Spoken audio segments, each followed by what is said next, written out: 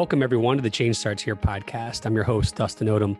And in this week's episode, we welcome Superintendent Kathy Moore. Kathy Moore is the 10th superintendent of the Wake County Public Schools, which, if you're not familiar with them, it's the 15th largest school district in America with about 160,000 students and almost 20,000 employees. This conversation was really great. I mean, first off, finding out about her background in terms of immigrating to America with her family at age 2 and how that's played to her belief in education was a really cool piece of conversation. She's also the first French teacher that I've ever met who went on to become superintendent. And so we dive in a little bit about how that happened. She is a fierce advocate for her school leaders, for her teachers, and for her families in the community. And she believes that every student has genius and every student can grow academically, and that's their focus all the time. So we dive into how they do that as a district and what that means for her leadership. And then ultimately, if you can imagine, not many of us have access to a district, or we've not worked in a district that has 160,000 students. So one of the things I wanted to know most about is what are keys to successful implementation of any initiative and some district-wide approach in her community? So we dive into some really interesting points that she has around that. And so I just encourage you to take notes. I know a lot of you are kicking off the school year. Everybody should almost be there at this point. And so definitely be ready to dive in to learn about her paradigms of leadership, as well as the way she thinks about successful district-wide implementation. She provided some really cool strategies there. So as always, if you haven't subscribed, please subscribe. If you have, thank you so much. We appreciate your support. As you're listening, for yourself first, but secondly for others, please feel free to share this with someone who you think needs to hear what Superintendent Moore has to say to us. So again, thanks for listening. Enjoy this conversation. I'm excited to be here. Thank you for the invitation.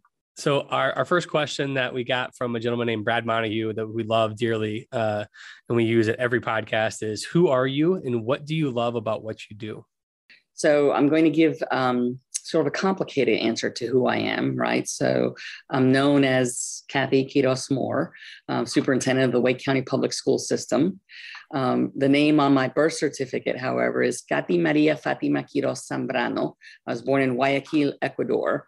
And I think those things are important to kind of know also in terms of who I am, because there's a dual culture, dual experience growing up in this country when I came as a 2-year-old that really has influenced who I am, my leadership, beliefs. And I have been in the Wake County Public School System since 1988, beginning as a teacher and then moving through the ranks in different positions. I actually began my teaching career in another district for a couple of years before coming to Wake County, but I've been in Wake County since 88. Wow. So you started off as a French teacher, is that right? That's correct. So my role at Franklin Covey, I'm blessed to host this podcast, which I really love. But most of my role is working with our K-12 relationships across the country. And so I've had a chance to work with a lot of really cool superintendents. And I don't know if I know of any that started as a high school French teacher. Would you say that's also true in your experience? I'm not aware of any that started out as a French teacher. I occasionally taught Spanish, and I was actually certified in math, but did never do that. That is an interesting thing that I really haven't pulled the thread on, but I've not come across anybody. Yeah. So I think, and I don't want to pull too many threads on you today, especially any that might be uncomfortable, but when I think about my time in schools or my friends' times in schools, any of my friends who were drawn towards the foreign languages just fell in love and got lost in their subject matter. And so they never were thinking about anything else. How did you go from being a French teacher to your different steps throughout your career? And now you're superintendent of one of the largest districts in America. So I've always been someone who wanted to be really engaged at whatever level I was. So even as a beginning teacher, I looked for and had opportunities to take on small leadership roles within a regular school community setting. And those were exciting to me. When I came to Wake County in '88, after a couple of years in the classroom here, I had the opportunity to take on a student teacher from a local university. And I thought that was a fabulous thing. And I wanted to share my craft, wanted to help build other teachers. So I had been doing that for a couple of different folks over a couple of different years. And what I found was that when you have a student teacher, you have a lot of free time as a classroom teacher, because eventually they're taking over your classroom. And so I would wander down to the main office and I would say, what do you need? What can I do? I mean, I couldn't just, they were doing all of it. They were doing the planning and the grading and the working in the classroom, and I needed to give them their space. So I needed something to do. So while I was in the office, I started getting engaged in these different tasks, assigning lockers, doing things with papers, getting ready for year-end exams, seeing the kind of work that happens in the office with the administrative team. And someone put a little piece of paper in my teacher mailbox announcing that their applications were being accepted for the North Carolina Principal Fellows Program. And there was a little note written on it, said, have you ever thought about this? And it wasn't signed. So it just sort of sparked an interest. And I thought, wow, what is this? And so I checked out what is the North Carolina Principal Fellows Program. And there was a program that you could apply to that provides scholarship and internship over a course of 2-year period to get your administrative license. I applied, I received the scholarship, I became a principal fellow. And then that's when I became an assistant principal. And as an assistant principal, you really do whatever you're told and you have your hands in a lot of things. So I can tell you that when I began as a teacher, I never even saw myself as a building level administrator. And when I became a building level administrator, and after 3 years as an assistant principal, I became a principal in a high school. I spent 22 years in a high school, either as a teacher or an assistant principal or a principal. Oh. And never when I was an administrator did I ever think about going to central office. And so again, as a principal and working in teams and area groups with other principals and sort of the professional learning team aspect of administrators, I found I had tremendous interest in working with colleagues to make sure that all of us learned from each other. And eventually that led to a position as an area superintendent at central office. And I have to tell you, even as an area superintendent, I never thought about being a superintendent. I don't think I even knew what a superintendent was when I began my teaching career. Right. So, those different opportunities to engage with different stakeholder groups and work in different capacities really allowed me to grow. And I think that the opportunity and the timing were right when I became the superintendent here in 2018. And I am invested in this district. I love this community. I've been in the community since I came here for college in 81 or 82. Wow. And so, Raleigh is home. Wake County is home. Yeah. What I love about your story is I find, the folks who listen to this podcast are educators mostly, but aspiring leaders. And, I've talked to, when I was at my old district, talked to young leaders who had big aspirations. And one of my thoughts was always, do the job that you have now to your fullest ability and doors will open. Try to get to the next opportunity and you'll fail at this one and you'll never have it. Does that jive with you? Is that kind of how you give advice for career folks? It completely resonates with me. I feel like and maybe all professions are like this, but certainly in education, you must be both hands, both feet in whatever the job is that's before you. And I think the opportunity to grow with colleagues, to potentially lead colleagues and take on different leadership roles, in my case, has sprung from the work that I was doing in the current setting that I was in. And I don't know how to work with an eye on what's next for me and still be fully invested in what's in front of me. And there are folks that I'm sure are able to maybe do that. But for me, it was really about being invested where you are, learning as much as you can, growing your profession and growing with your colleagues. And what I found in my case was that those opportunities to other things did open up. Yep.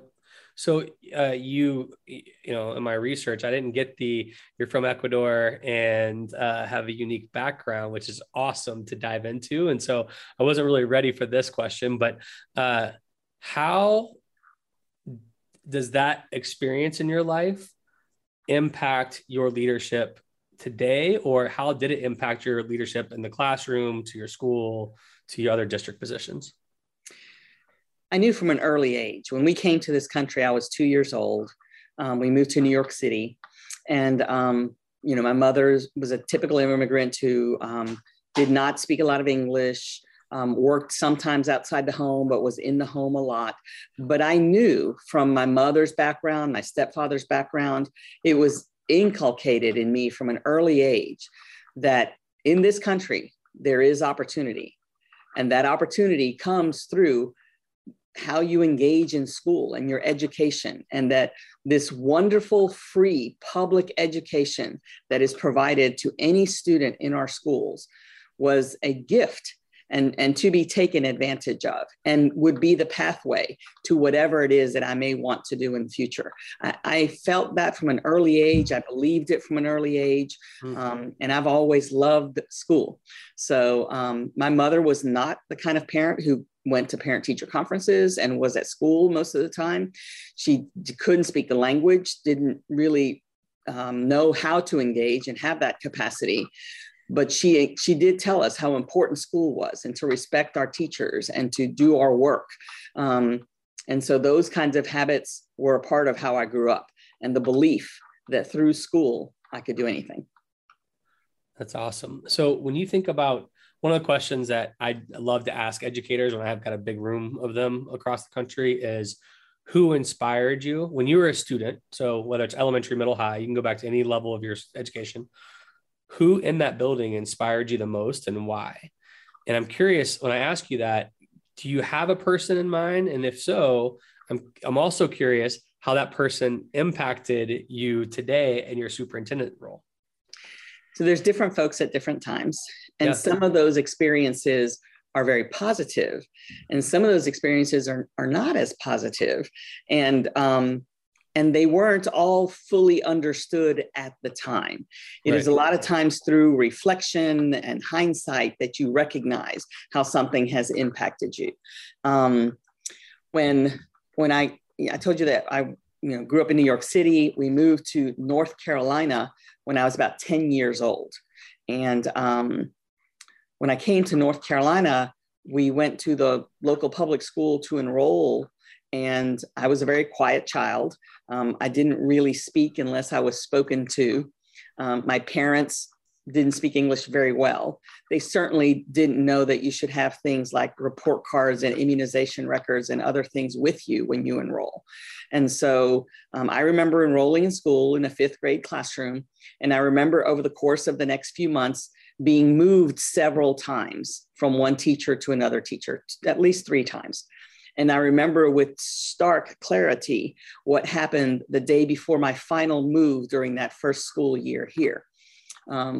We were in class and the teacher was putting math problems on the board, and they were these long division with remainder problems. Don't know if you recall them, but there were those things where you have that 8,656,223 divided by 1,722. And you could do that long train and you'd have a remainder out to the side. And so she put 10 of those on the board and she asked us to come check our answers when we were done. So I finished the problems at my desk. I went up to her desk to check my answers, and she was not done solving them yet. The teacher was not done. So, what I know that means now is that she didn't really have a lesson plan, right? Which you can throw those numbers up on the board. And I got moved again the next day. And where I ended up getting moved to by the end of that school year was what was back then called SAT classes, which was special abilities and talents. What I realized when I was about 20 some years old was that I was initially placed in a special needs classroom with students who were academically behind, who weren't had challenges performing. And a lot of that had to do because of a lack of knowledge of the school in how to place me. My parents couldn't engage in the language. They didn't bring the proper paperwork.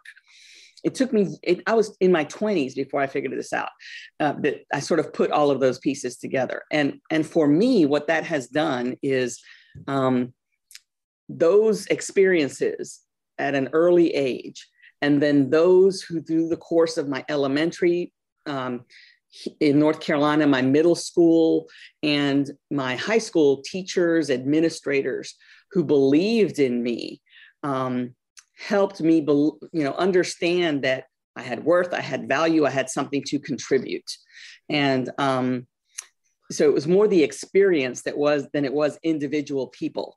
And I can tell you that in my leadership now, when I spoke to our district staff shortly after becoming superintendent, and I told them this story, I said to them, and while I am proud of the work I have done, I understand that it's a combination of work ethic and luck. And, people who may not have understood with others who wanted to build my capacity and support me. It was both. But what keeps me up at night and drives me now is knowing that for the most part, the experience that I had where I worked out of those classes and eventually ended up in gifted classes was the exception, not the norm. And that is the problem. So and that drives me as a superintendent. That's interesting. So what if you think about the priorities that you all have as a district right now, what are the things you're working on that are trying to fight that? Because there's no silver bullet, there's no easy answer. It's really complex.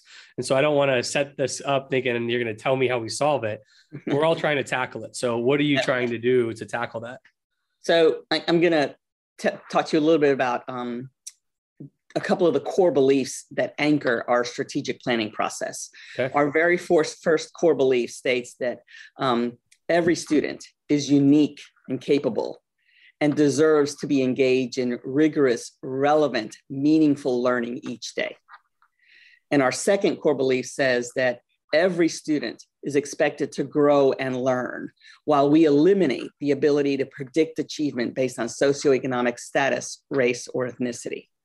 Those two core beliefs anchor the work in the district and very much reflect some of the challenges that I had, some of the opportunities that I had, and the experiences that I had that I see reflected in our classrooms, in our schools, in our students every day. So one of the things is I think about the superintendent role, one of the challenges, and this goes from you being a teacher to an assistant principal, then assistant principal to principal. When educators start their career, most of them start as teachers and you're focused on students. Most of us got into education because we love students. We want to see the bright future for them. But then you grow into a role where you're the principal, especially at a high school. Your job is more about the adults and the kids, I assume. And then you get to the district office and it's still caring about the kids, but your focus has to be, how do I train adults to teach the kids, love the kids? How hard was that for you to transition? And what's the best advice you have for leaders today as they're trying to transition into that effective mindset? So I have to start by saying that I am a superintendent who misses being in the classroom every day. Yeah. And I'll also say that I think that's kind of the key. I think that when your progression through different leadership positions is either only about ambition or pay or what's the next step, and you don't remain really viscerally connected to the experience and the joy that you had for teaching, that you can lose sight of exactly who you're working for and why you're working as you move through those different roles. So for me, I'm a superintendent who misses being in the classroom every day. The very first day on the job, as reporters were following me around, one of the things that I said to them is I recognize that the magic that we talk about in classrooms and schools does not happen in the superintendent's office. It happens in our 10,000 classrooms every day. And my job and my role is to make sure that our teachers and our students have everything they need, that our principals have what they need, that our parents and our community stakeholder groups can get their questions answered and their problems solved. And so I orient myself around how the work that we do supports those things. And I tell the folks at central office, and our principals have heard me say, and our teachers have heard me say, that when central office and staff are working to support schools, if it doesn't feel like support, we got to know that. Because I think we can get caught up in the task that's in front of us and forget to look up and look out into the classroom, into our schools, and see exactly what that impact is and get the feedback from the people who are doing the work every day. So my job, when I talk to little kids, I tell them that my job is to make sure you have everything you need. That's awesome. I love that philosophy. I remember when you remember around 2008, 2009, 2010, there were like the SIG grants, right? Transformation grants, turnaround grants. And that's when I was working in my district. And some of my principals called me one day saying, we've applied for all these title grants. We've not gotten anything. So I go to the title office and they say, oh, here's the stack of papers. They didn't dot this I or cross this T. And so I just let it be. And I'm like, we exist for them. They don't exist for us. And so that's powerful. And a big organization that you have, I'm sure that's hard sometimes to make sure it's running as smoothly as you expect. But I think by stating that expectation and living it out every day, that probably goes a long way to getting you there, doesn't it? It is a work in progress, certainly. And it is both frustrating and invigorating when I get an email or a contact from a teacher saying right back at me what I've said to them, because I think it holds us accountable. And I think that's important. So when you give advice to high school principals, middle school principals, or elementary principals on their role, right? So you just said, I miss being a teacher, so that's okay. So you want to find people who love teaching and love being a part of it, but you also have to recognize, like you said, your role is not that anymore. Right. So do you try to instill the same thing that you think about? Your job is to clear the path for your teachers and students. So it morphs a little bit when I'm working with administrators to also, a part of me missing being in a classroom every day, connected to it is missing being in a school every day. I was surrounded by teenagers for 22 years. And I missed that because the community, the opportunity to build a strong community around specific objectives and goals and finding alignment and ownership with your children and your staff around the work that's important in a school is very important. And it's a unique opportunity to build that community. And there are a lot of stakeholders that are a part of it. I find it really interesting that when we poll our parents and folks in the community, the vast majority of them, all our surveys, over 90%, love their schools, love their teachers, but don't necessarily love their district. Yep. Right. And so I think that's something to think about also, how we communicate and have alignment that goes through the organization at different levels so that folks can be on the same page and to be accountable for when we're not. Yeah, it's like the old Congress, or probably still current Congress data, as like you love your congressman, you hate Congress, right? So it's the same thing. It's like, all right, we love our school, we love our people, but this district, I don't know about this district thing. Right. And to your point, communication is key, but it's tough to communicate consistently to everyone in a personal way to where they know that you're aligned, right? Right. Well, I think one of my other favorite sayings to folks is we have 160,000 students. We have almost 20,000 staff and about 11,000 teachers. So how do you do that work in a district this large?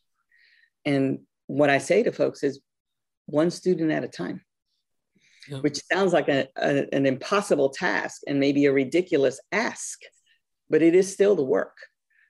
It is one student at a time. Can't forget that there's 160,000. Obviously, we have policies, practices, procedures, and that sort of thing. But that does mean that communication and listening are incredibly important. Well, to that one student at a time philosophy, you were recently honored for being like National Superintendent of the Year by the Magnet Schools organization. And so I'm curious, what role do magnet schools play in your district, and what kind of impact have you seen them have on your students that have been a part of it? So when I came to Wake County in 1988, I actually was a French teacher at Enloe Magnet High School, which is our longest serving magnet high school program, storied reputation in our district. So magnet schools in our district have served for many years as a choice for our families. And it is what one of our board members would call choice with a purpose. So when you look at the Magnet Schools of America philosophy and basic tenets of what magnet schools should do, magnet schools should promote voluntary desegregation in a district under the belief that integrated schools are better for students and communities, that we don't want segregated schools. And so it's a voluntary desegregation tool. But in a bigger picture, it serves as a choice option for our families. And we have choices outside of magnet schools as well. But when families have choice, and that provides a different level of investment in the school that you're in. And when that choice achieves other objectives that are important to a community and a school district, then you're winning on several fronts. And so for us, our magnet programs have allowed us to achieve a higher level of desegregation, of integration that we would have otherwise. And so they have been important to our history and our community. When the Wake County public school system was formed, it was formed through the merger of the Raleigh City school system and the Wake County school system.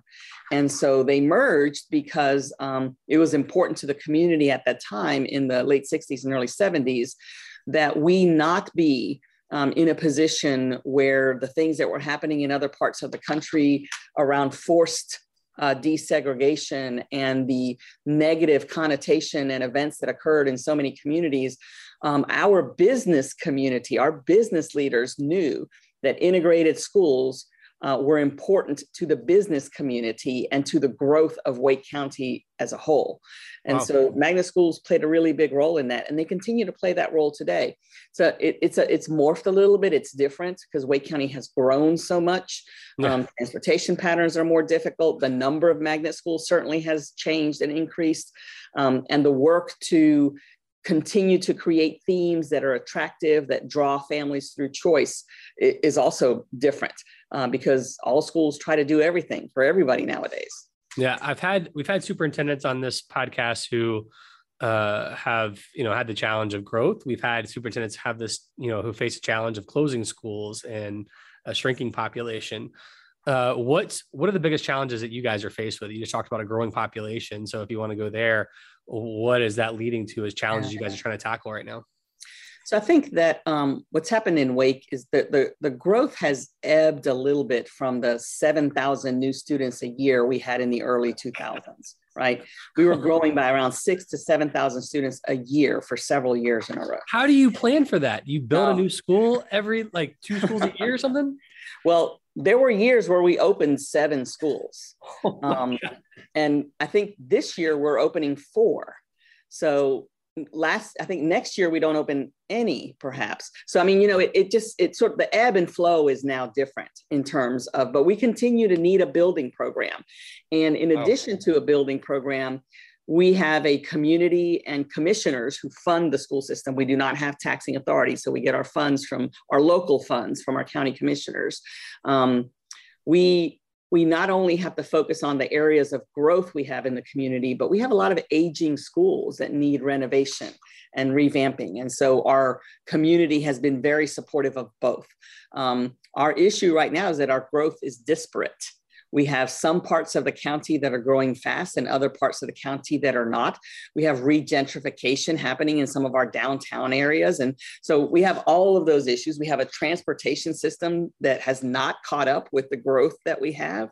So there's a lot of pressures on where our schools are and how crowded they are.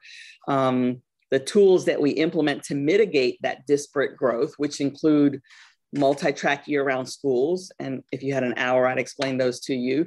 But they do allow us to put an additional 25% of kids into a school beyond their capacity, or capping schools where you may move into a community where you can't go to the school in that community because it's too crowded. So you have to go to a different one. Not very popular, but necessary in a high growth area.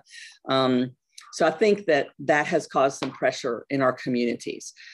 And so I think how we handle that disparate growth. And we've had years where we were down 100 students from the prior year, up 50 students from the prior year. And so it's sort of ebbed and flowed, but that's the overall number for the district. We may have a region of the district that grew by 2,000 and another region that lost 300, that sort of thing. And so it's very, it's a complicated sort of thing to have to deal with. And I think our community is sort of demanding better and more responses to how we deal with that. And that puts a lot of pressure on our folks.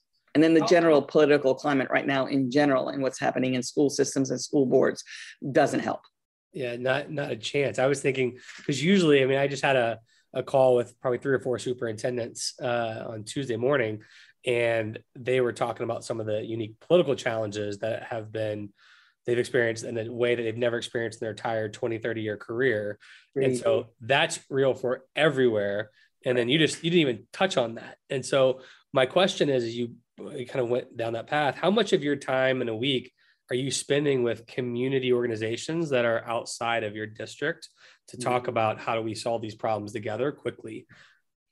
That ebbs and flows as well. The pandemic sort of shut a lot of that down. So we're just sort of getting back into some of those rhythms. But this morning I had a meeting with a municipality in our district that has some growth. They are experiencing some growth. They've got some new schools, some renovated schools, and we're trying to work collaboratively on a school project, and how do we make sure that we are taking into account what the municipality's needs are while in the context of the school system's needs, because we are not a municipal district. We have 12 municipalities in Wake County, and we have to work with all of them. So wow. Town managers, mayors and elected officials, we have to have those meetings and have that time to coalesce around common goals and objectives and figuring out roles and responsibilities and how we work together, because I am really committed to ensuring that every single one of our schools, wherever they may be located, is a best choice and first choice for families in that community.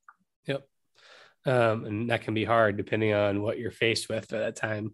One of the questions I have for all superintendents, but definitely one that of your size, I mean, I'm sure you like to free up your leaders to choose the right initiatives for their buildings, but there are certain initiatives I'm sure you guys have had to go district wide.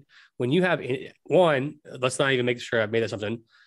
Do you have initiatives that have to go district wide? And two, what are the keys to successful implementation and rollout for 160,000 students, or in your case, 20,000 staff? So we do have some things that do happen district-wide. A lot of times they are things that are dictated by the state of North Carolina. Our biggest district-wide implementation right now is in elementary schools around the science of reading training. That's, those kinds of sort of a thing all over the country, quite frankly. Yep. But the state of North Carolina has adopted it and is requiring that every single one of our elementary school teachers be trained in it. And we started that training last year. It will continue through this school year. It is a heavy lift. It is time consuming. It is a lot of work. And so I would say to you that the work of how important the compelling why is on the front end of any district or statewide initiative, and this has to happen at the school level as well.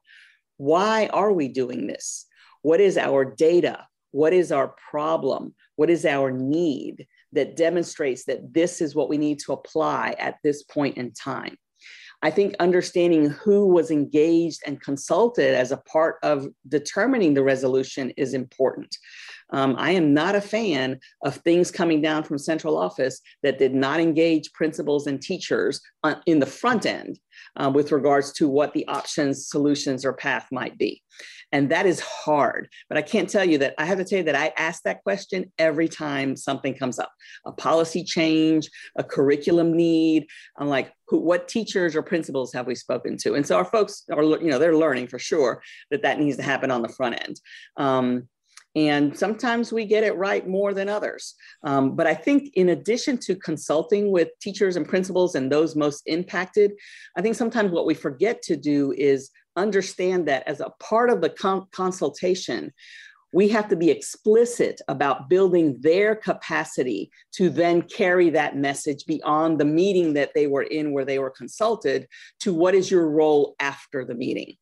So we are a big fan of having our principals and our teachers speak to things that are happening in their buildings when they speak to our stakeholder groups or to our board, as opposed to central services staff speaking to it. They need to hear from the folks that are implementing, whether it's good or bad. So I think we need to be explicit about when we're trying to build alignment, saying to folks, your role is now to take this message back to the rest of the teachers in your building and get feedback from them and let us know, as opposed to only feedback is not one way. It's got to be two way. Consulting is not one way. It has to be two way. And so I can bring in teachers and principals, but if I don't equip them to go out with a message and a role and responsibility, then that stayed in that small group, and that doesn't work. So that's important. To your point, I think about, you've had some exposure to our work when I have folks call me saying, we're just not getting the same results we've been looking for.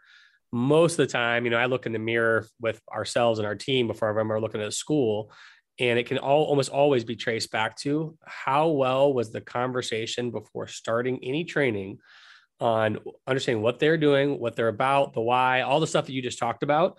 And if you miss those steps, if you go too fast, it's a coin flip whether something's going to work or not. But if you hit those steps well, you've got real strong predictability in terms of impact. Yeah. So I have a few years back, we had a couple of gentlemen join our team for a few years that were part of the Harvard Strategic Data Project. And so they joined our data research and accountability team. And when they left the district, they gifted me a quote that I use all the time. And I think it maybe comes from Coos and Posner, that states, "Rarely can you fix by analysis what you bungled in design." And so the issue here is when you build that compelling why, what's the data, what's the research, what's the problem we're trying to solve, you need to at the same time also build the pathway, the progress monitoring, the checkpoints, and have a goal that gets progress monitored. I truly believe the reason that so much gets piled on teachers and schools' plates is because we don't really know what's working, so we don't know what to take off. And that is really having a strategic lens around how you do the work. And so I ask our folks those questions all the time. Why are we doing this? What's the data? Who have we consulted? How are we going to progress monitor? What's the goal? And then how long are we giving it? And when will, what are we not going to do? And that can be really hard because when you have 198 schools, we have 10,000 teachers that are sometimes choosing resources, materials, and things on their own that they become used to, that they like, that fit their needs, but it wasn't necessarily something that was chosen for all 10,000. And so that it is an ongoing process. I bet. When you think about that, hence a little bit of my next question about climate and culture. Every organization, school organization seems to be focused on climate and culture. Now, how do you all measure this, and what are you guys doing to attack it, climate and culture, in your buildings? Well, we have a couple different tools that are part of this work, but North Carolina has a teacher working conditions survey that's deployed every 2 years. And those results are sent back to schools at the school level. And there are some requirements around the evaluation process for building level administrators for how they engage with the results of that survey and what they're doing to improve whatever those results may be in their schools and address the concerns that are expressed by staff in those surveys. Mm-hmm. We also do a district-wide teacher survey that asks some more explicit questions that are not as broad about what their experience has been in a classroom. We've ramped up our exit surveys for teachers who leave the profession to try to get feedback on that end, even on the way out. And one of our areas of focus right now really is what our onboarding looks like. How do we provide teachers and staff that coming into the district with the information they need to understand about what our priorities are, how our work is focused, what the tools are and resources that we provide that support them. But really the most important thing is creating an atmosphere where feedback, critical feedback, is welcomed and acted upon. You know, when we have a meeting and we provide principals, for example, with an opportunity to provide plus delta type feedback on the different sessions during the day or their experience, that can't be a one-way street either. They have to see that we do something with that feedback. So I think it's just really important to not only be open to it and create a culture, but to create a culture of accountability for what you do with the feedback. Yeah, I think one of the things you said there was, I remember during the turnaround phase of looking at schools that were on those failing lists across the country, there was some data, some national analysis that showed like 98%, and maybe 97% of teachers get their end of year feedback that says like satisfactory or above. And yet the school is failing in terms of academic performance. And so what that makes, it made it made it tough for those school leaders to then learn that data and then figure out a way to say, you guys aren't doing your job at the highest level when they're getting satisfactory or above satisfactory results according to their measurement. Have you guys ever run into that problem, and how do you tackle that? No, so that's a really complicated question, because there are some underlying assumptions that you have to deal with on the front end, like you did it yourself as you were asking the question. Do the assessments actually measure what's important? Right. So if there's a problem with the assessments, then there's going to be a problem all the way through. And so, what I've tried to work with our schools is to understand what are the multiple data points that you're using to determine what's happening with your culture, what's happening with your academics, what your needs are. And it has to be multiple data points. Certainly standardized test results are a part of that. Yep. But we also all agree, and we have a board that pretty much understands and agrees that a test result for a test given on one day out of the 170, 80 days that a kid is in school can't possibly begin to tell you everything you need to know about the experience of that student or the work of that teacher for that student. I think everybody can agree to that. And sort of what I've added to it is, but it doesn't mean they don't tell you something now. It doesn't mean those results don't tell you something. So we try to really balance what we want to look at in terms of multiple measures. And, the last couple of years has been incredibly difficult on our schools and our school communities. And, we had a year where no tests were given. So there's no data for that year. And then you come back the next year and the data only represented about 75% of our students even testing, because some of them stayed virtual and wouldn't come back in the building. And so the end of this school year really is the first one that we will have that is even close to being able to be compared to prior years, which creates gaps, right? And so I think that it's really about looking at the multiple measures that you want to identify that tell you the things that you need to know about what's happening in your school. And I think that being marked satisfactory as a teacher in terms of your performance is not the same as understanding where your growth opportunities are as an educator. And I think that we have to build that culture also, where even someone who got outstanding on all of their areas doesn't mean that there are not opportunities for growth. And I think that's where we have to build both a culture and a climate that understands that, respects that, and works towards it. There's always room for improvement.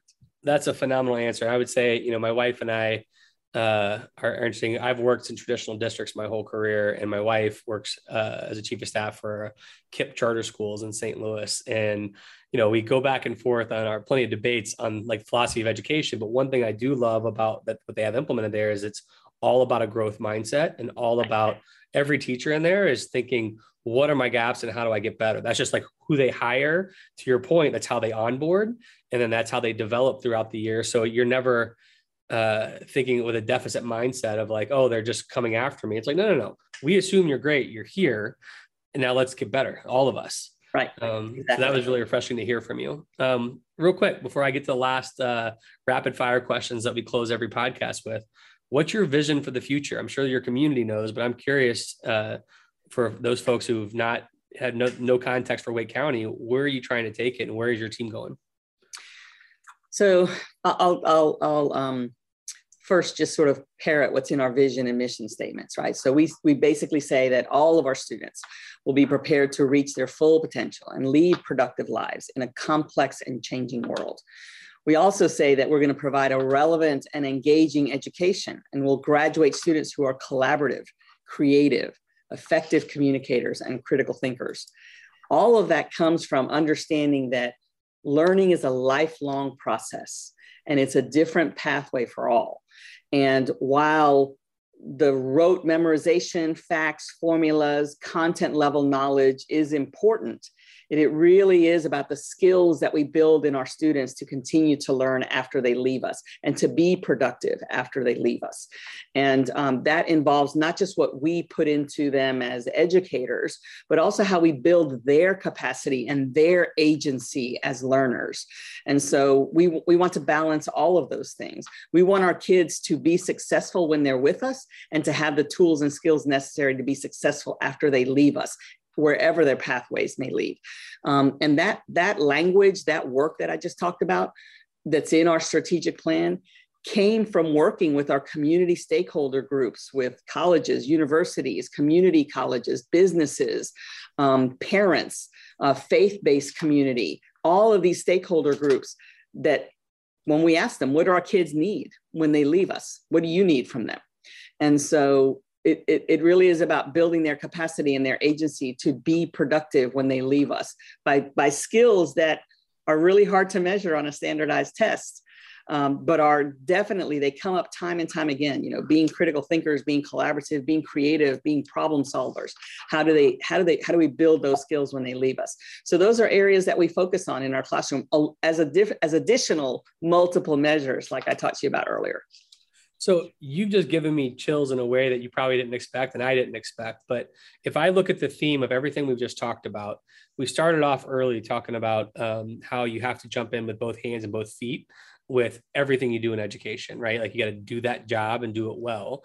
And I feel your same focus and resolve with every question. The job of a superintendent, whether it's a 3-school district or 500 school district, you get pulled in the community, get pulled in all the different directions. Your presence, being present here with us, feels really good and focused. And I assume this is how you are in every meeting. What systems do you have around you to make sure that the follow-up is happening off your expectations that you set for, you're in a partnership meeting with outside organizations and you set some expectations there, but then you got to go to, something for implementation at elementary school. How do you make sure that the system of follow-up people are meeting expectations? So, one of the ways we know whether or not we're hitting the mark is the feedback that we get after we're doing some work. But I think on the front end, as you're planning, you've heard me use these terms a little bit earlier. I talk a lot about ownership and alignment, about shared understanding. So when we tackle something, one of the things that we ask our folks to do, and this comes through a process of working together that actually has a name that we've trained on. It's called the Collaborative Operating System, COS. And what it requires is that we develop shared understanding, that we develop ownership and alignment on the front end, that we intentionally have cross-sectional, departmental, what we call rings of involvement that develop a problem statement. What's the problem we're trying to solve? And that start with that collaborative from different divisions and departments and stakeholder groups on the front end with helping to resolve that problem. Our job as leadership is to give a clear and explicit charge to a group that's going to work together to solve a problem. And we know we've done that well when the group comes to us with a solution or a structure that meets those expectations so that we can develop the trust that is necessary to allow people to do the work because they have that ownership and alignment on the front end. When something is brought to us that doesn't match those expectations or doesn't fit, then we have to look back at ourselves to say, what explicit direction did we provide? Did we not provide explicit direction? What are we missing? Because at the end of the day, like I said, the magic, the work doesn't happen in the superintendent's office. It happens in 10,000 classrooms and hundreds of offices across this district. So how am I building that shared understanding so that we can have ownership and alignment and be on the same page around our work? And when we don't, how do we course correct? And really it is about respecting each other's work and understanding each other's work so that we can have the trust that's necessary for both autonomy in our work so that we have a sense of self-satisfaction in what we do, but alignment so that we are looking at the priorities of the district and moving forward together. Yeah. So before I get to our closeout questions, I'm going to ask you again, because you answered it earlier and I just want to keep coming back to it. What do you love about what you do right now? I love, I feel like I'm an arbiter of hope in many ways, but that hope has to be strategic and it has to be guided by specific resources, support, and intent. And so, what I love about every day is the possibility that exists in all of the work that we do. And when we are focused on kids, focused on schools, focused on teachers, focused on the communities that we need to be a part of our support mechanism and the stakeholder groups that have to believe in the work that we're doing, I'm all about that possibility. We don't always get it right. We do stumble. We have a lack of alignment sometimes, a lack of understanding sometimes, but I am all in for doing the work that helps address that and create that alignment on I want folks to understand when something doesn't happen the way they want to. I want folks to be empowered with information, to not be at a crossroads and not understand where to go next. They may not like the answer. They may not like the solution, but I want them to understand why it is. And so for me, that possibility, it drives me every day. That's great. Build understanding. All right, we're going to get you out of here on time. So our closeout questions are, what habit or discipline do you use every day or on a weekly basis that helps you make the best version of yourself? So you can show up to be the best version of yourself every day. So contrary to the point of the podcast, it is to listen more than I speak, right? Well, you're the guest here, so you have to speak here, but keep going. So for me, it's really about listening. It is something I practice on a regular basis, is to listen and discern. What is this person's question, problem, need? What are they trying to do? And how can I support them? Or how can we build understanding so that we can support each other in that work? It's really about listening. And then communicating effectively on the other side. Well, I hope if people were listening to your answers like I was, I would not assume you weren't a listener, because when you go back to the time when you're a teacher and you had a teacher's aide, you said, I had to go learn to figure out what we could do more. I got to use my time and talent somehow. So that showed me that you're already a curious person. And so I don't think that just happens. A lot of folks would be like, well, can hang out a little bit. You're going down to the office to figure out how you can help. And so that's not an accident, I would say. What book or books have you read, and it could be podcasts as well, that you've listened to that have made a big impact on your life, either over your life or recently, that you think other people need to check out? So one is several years old now, but came at a time right when I was sort of transitioning into a deputy superintendent role and then superintendent role, really is Carol Dweck's work on growth mindset. That came at a really critical time as we were looking at, stagnant achievement gaps and things that really aren't working, and understanding. And that work happened at the same time that we did some work around cultural proficiency and understanding who our students are, and instigating and starting up an Office of Equity Affairs in the district. So all of that sort of coalesces to me, again, around that notion of possibility and hope, and how do we build our own capacity and those of others to understand the gifts and talents that every child brings to the classroom, and how we respect them and how we leverage them to build their agency and capacity. Yeah, that's a book that has been really cool, because whether you're an educator or non-educator, I feel like it just really hits you hard and changes your mindset. No pun intended, on how you should approach your life. I've read that a couple of times with my wife, and we've loved it. All right, playlists. One of the questions that I have, there's a Jeffrey Canada, who's someone that I've always looked up to. We had him on a podcast, and a friend of mine just said, I'm curious, what does Jeffrey Canada listen to? I'm like, all right, I'll ask. And we've kept it. And so feel free. We've had people say, I'm a sports talk radio junkie, I'm an NPR junkie, to I don't listen to anything, all works. But I always ask the question, when you're driving somewhere, stuck in traffic in the Raleigh area, maybe walking, running, what kind of music, songs, artists are on your playlist? So I'm a big fan of 80s Southern rock. I also am a big fan of Motown. So both of those are things that I'd love to listen to and sing along, as long as nobody can listen to me. And then I also am a really big fan of Selena, who is an American Mexican artist, and then some other folks that go along with that, like you wouldn't recognize these people necessarily, but Thalia. They're just Spanish artists that I also listen to as well, that I'm really connected to. And so for me, music is important. And, I listen to stuff nowadays also, I think, I'm a fan of some current artists as well, but music is really important to me in terms of getting me settled and getting me in sort of a nice, good mood to do anything. And I really think that comes from my Hispanic heritage and background, where music was central to everything that we did. Yeah, well, that's why I love that my friend encouraged me to ask the question, because I wouldn't know. I wouldn't have a clue what you listen to or not. And on another podcast, I assume I could probably pick the person's playlist out. And he's like, I try not to listen to anything right now. I'm like, okay, sounds great. Last question. I'll let you have your day back. You're around lots of great leaders and thought leaders all the time, inspirational folks. What's the best piece of leadership advice or change advice you've come across recently that you just can't get out of your head and you want to share with people? So we have an educational leader in the state of North Carolina who I have listened to for many years that I respect tremendously. His name is Dr. Dudley Flood. And Dr. Flood, a few years ago, I heard him speak.